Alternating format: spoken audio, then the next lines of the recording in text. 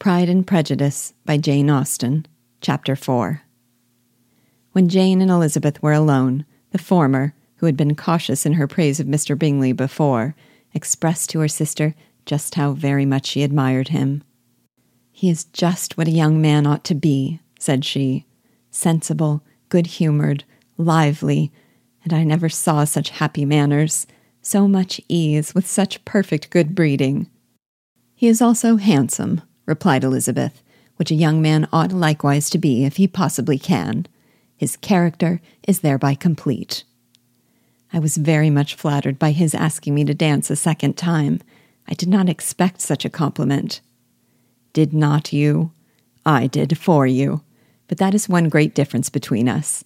Compliments always take you by surprise, and me never. What could be more natural than his asking you again? He could not help seeing that you were about 5 times as pretty as every other woman in the room. No thanks to his gallantry for that. Well, he certainly is very agreeable, and I give you leave to like him. You have liked many a stupider person." "Dear Lizzie!" "Oh, you are a great deal too apt, you know, to like people in general. You never see a fault in anybody. All the world are good and agreeable in your eyes. I never heard you speak ill of a human being in your life." "I would not wish to be hasty in censuring anyone, but I always speak what I think." "I know you do, and it is that which makes the wonder. With your good sense, to be so honestly blind to the follies and nonsense of others. Affectation of candor is common enough. One meets with it everywhere. But to be candid without ostentation or design, to take the good of everybody's character and make it still better, and say nothing of the bad, belongs to you alone. And so you like this man's sisters too, do you? Their manners are not equal to his." "Certainly not, at first, but they are very pleasing women when you converse with them. Miss Bingley is to live with her brother, and keep his house, and I am much mistaken if we shall not find a very charming neighbour in her."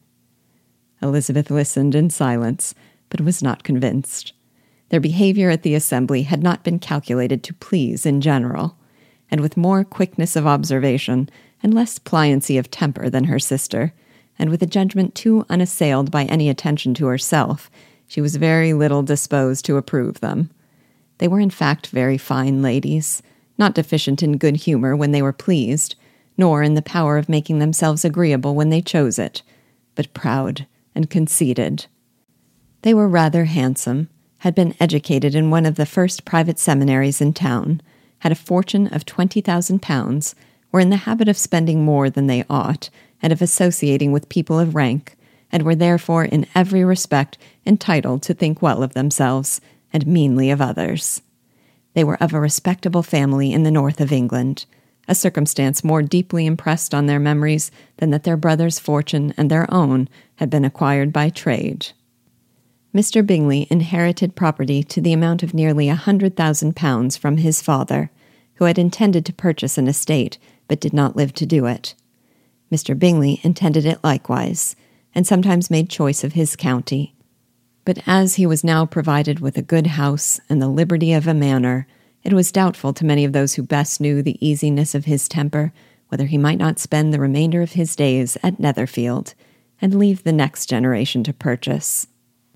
His sisters were anxious for his having an estate of his own, but, though he was now only established as a tenant, Miss Bingley was by no means unwilling to preside at his table, nor was Mrs. Hurst, who had married a man of more fashion than fortune, less disposed to consider his house as her home when it suited her. Mr. Bingley had not been of age 2 years when he was tempted by an accidental recommendation to look at Netherfield House. He did look at it, and into it, for half an hour, was pleased with the situation and the principal rooms, satisfied with what the owner said in its praise, and took it immediately. Between him and Darcy there was a very steady friendship, in spite of great opposition of character. Bingley was endeared to Darcy by the easiness, openness, and ductility of his temper, though no disposition could offer a greater contrast to his own, and though, with his own, he never appeared dissatisfied.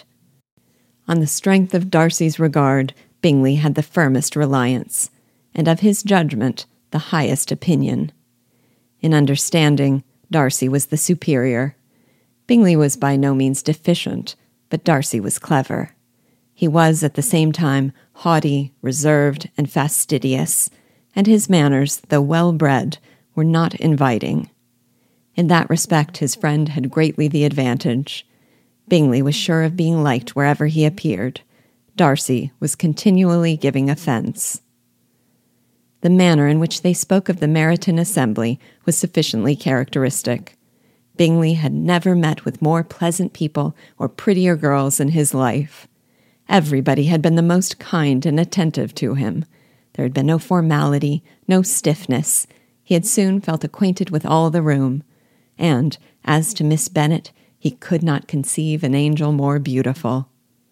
Darcy, on the contrary, had seen a collection of people in whom there was little beauty and no fashion, for none of whom he had felt the smallest interest, and from none received either attention or pleasure.